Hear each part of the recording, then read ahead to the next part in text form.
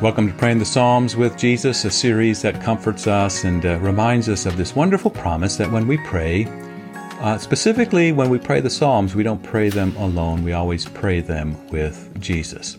And so we've been talking about these different stages of life, you know, the blessed life in the pit, but also those moments where God works his wonders and rescues us. And in each of these stages, we say that God gives us the very words to speak, that there's a psalm for that, a psalm for all of these stages of life, all of the emotions.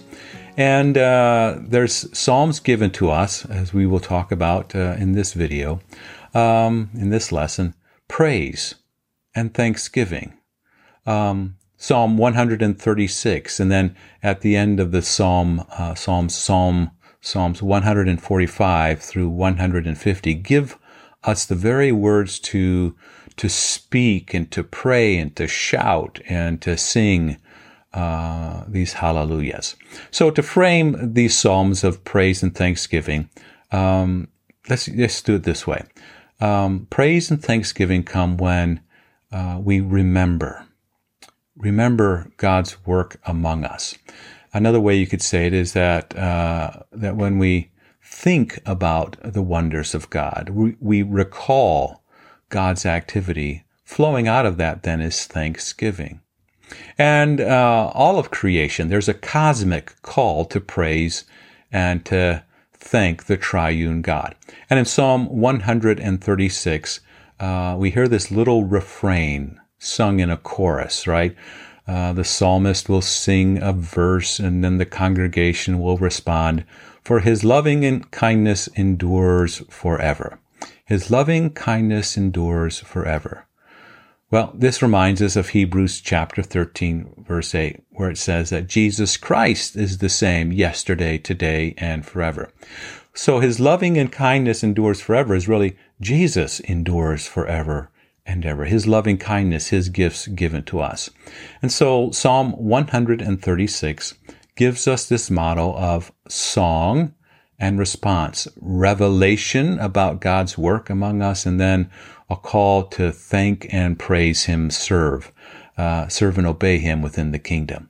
So it begins this way, Psalm 136. Give thanks to the Lord, for he is good. And then the congregation responds, for his loving kindness endures forever. Again, you could insert Jesus. He's the same yesterday, today, and forever. Verse 2, give thanks to the God of gods, for his loving kindness endures forever. You start to see the refrain, right? Verse 3, give thanks to the Lord of lords. And the congregation responds, for his loving kindness endures forever.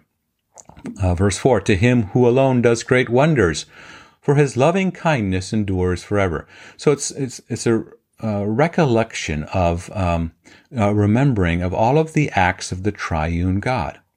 The psalm begins to point out God is the creator. He made the heavens and the stars and the sun and the moon.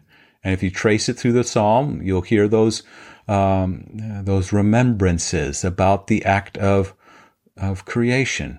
His loving kindness endures forever. God's the Redeemer. It speaks about the events of Egypt and the Exodus and the Red Sea and the wilderness wanderings and the Promised Land. Again, all of those were just great foreshadows of the reality, the ultimate reality. The ultimate Exodus is Jesus. The ultimate crossing of the Red Sea and the wilderness wanderings and entrance into the Promised Land is the ministry, the work of Jesus among us. And the response, again, the congregation says, for his loving kindness endures forever. So we remember, right? We think upon the wonders of God, the revelation of God, and flowing out of that is thanksgiving.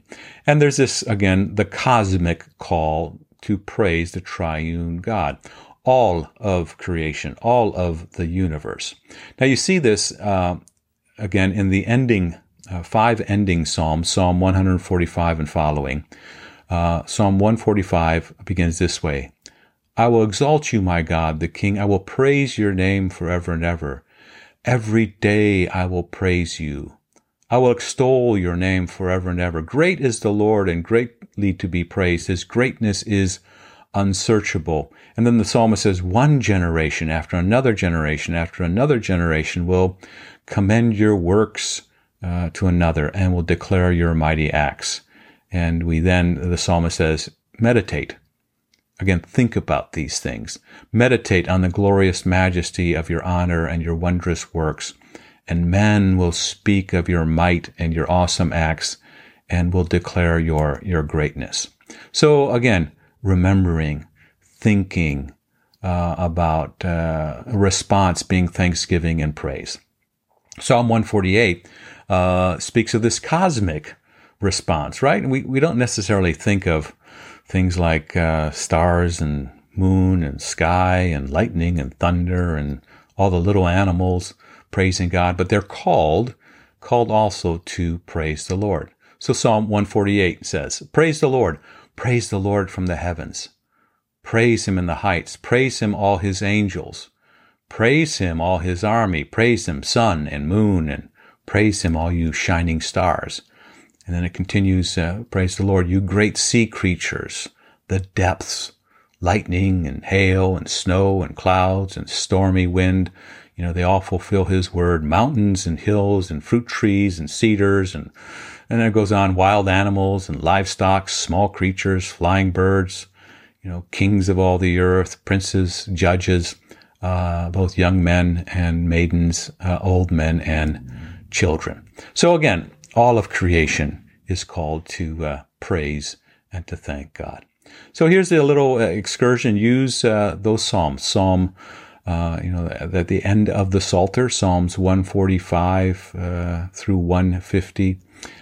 Use them to give voice, to thank and praise God. Begin that conversation, your words to him, God's words back, and he allows us, through a revelation of his activity, to remember his loving kindness, right? His loving kindness endures forever. We thank him. And then we join all of creation in praising him. So again, take heart. We don't pray these Psalms alone. We pray them with Jesus. He is our great high priest. He's our brother, our Savior. He's our King. He prays for us. He prays with us. He prays in and through us. And so we learn to pray by praying these Psalms with Jesus.